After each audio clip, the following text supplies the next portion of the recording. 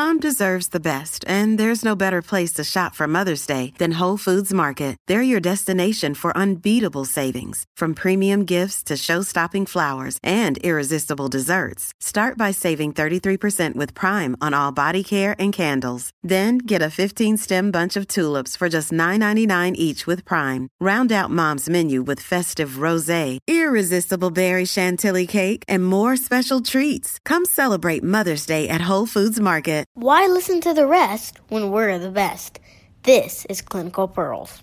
A special thank you to Katie Pedrick, a family medicine physician from Texas A&M, currently serving in Peru, for bringing this vital topic to our attention.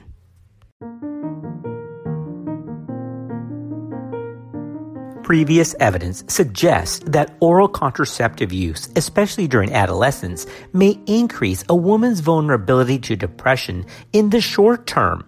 A recent late August 2019 new publication seems to reaffirm that association. Well, what are we supposed to do with this information? Is it time to put the brakes on hormonal contraceptives in adolescence? Let's review this new study as well as a 2016 larger population evaluation and provide for us some perspective and clinical guidelines.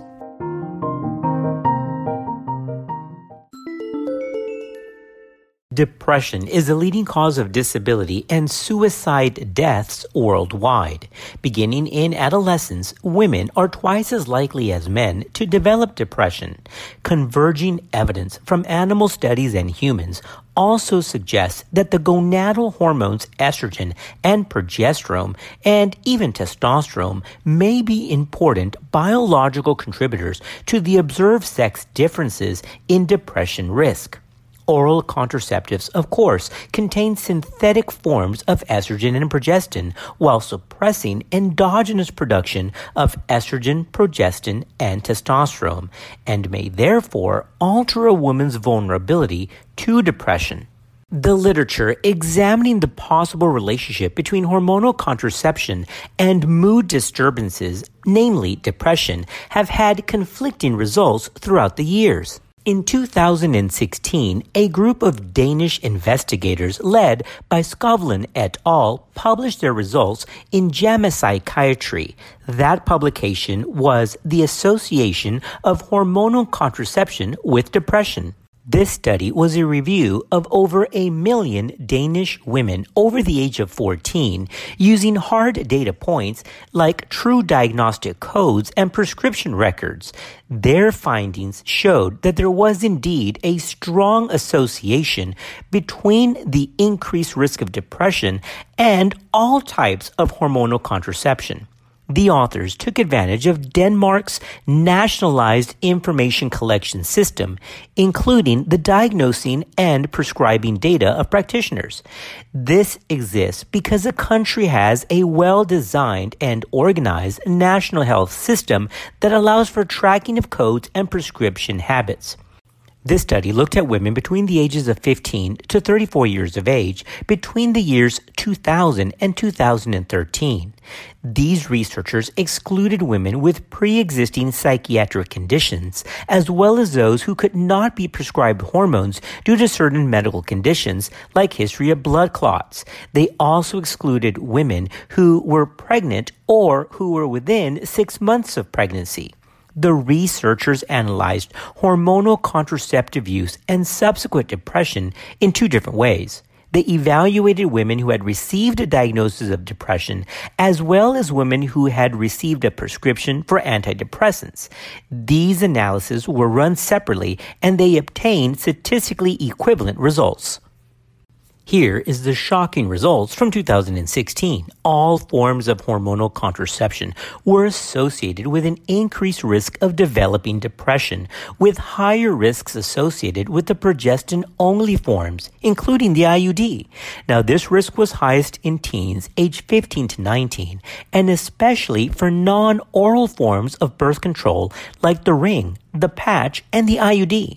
Now, the fact that the IUD was linked to this increased risk of depression was new, since we usually think that the IUD gives very small levels of systemic hormones. So, how do we reconcile this information? Well, first, remember that this may show an association, but it yet does not prove causation. It's time for a quick editorial about this result. Remember, it's important to note that while the risk of depression among women using hormonal forms of birth control was clearly increased, the overall number of women truly affected was quite small. Approximately 2.2 out of 100 women who used hormonal birth control developed depression, but this was in comparison to 1.7 of 100 who did not.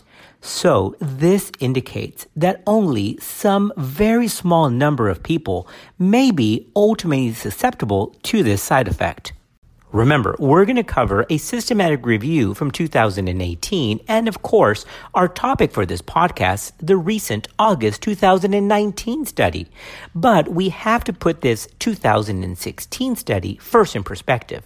Number one, remember that oral contraception, or contraception in general, is very common in the age studied in this 2016 paper. Second, remember that depression is an overall common diagnosis anyway. So you take two very common conditions and study them together. Of course, an association may present.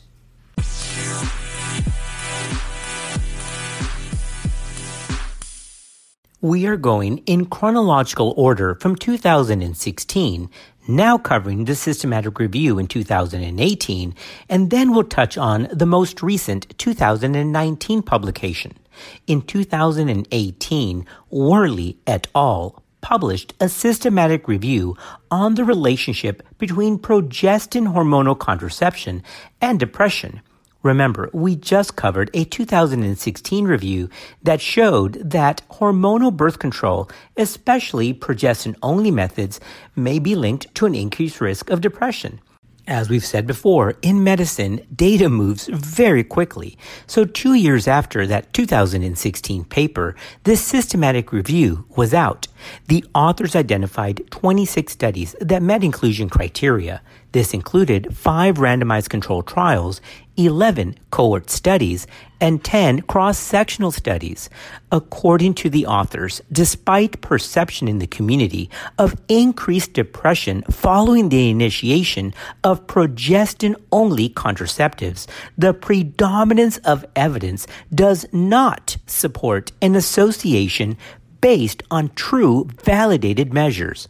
Once again, this is in contrast to the study just released 2 years before this systematic review. This brings us to the most recent publication in late August 2019, published in the Journal of Child Psychology and Psychiatry. The authors are Androl and Chen, and the title is Oral Contraceptive Use in Adolescence Predicts Lasting Vulnerability to Depression in Adulthood. These Canadian researchers examined over 1,200 women in the U.S. using the National Health and Nutrition Examination Survey, for whom information on depression and age at first oral contraceptive use was publicly available. They compared women who reported first use of oral contraceptives in adolescence to women who had never used oral contraceptives and women who had first used oral contraceptives in adulthood on 1 year prevalence of major depressive disorder assessed by trained interviewers.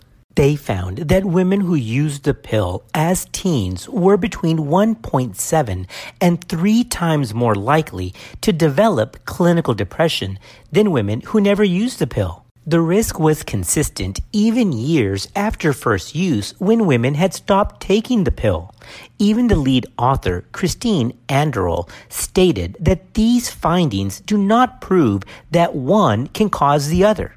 The lead author goes on to recognize that while there appears to be waves of women choosing to abandon the pill because of these types of results, she stated that these results shouldn't deter people from the method of birth control, stating, of course, that the pill does have some very obvious non-contraceptive benefits. As we get to the end of the podcast, a very important editorial must be made. Oral contraceptives come in a variety of hormonal strengths and formulations and are not always prescribed strictly to prevent pregnancies. The women surveyed in the birth control study were not asked about the type of pill they were using, so that was not factored into the study. The data also did not show whether the risk of depression increased for women who took the pill for a longer period of time post-adolescence.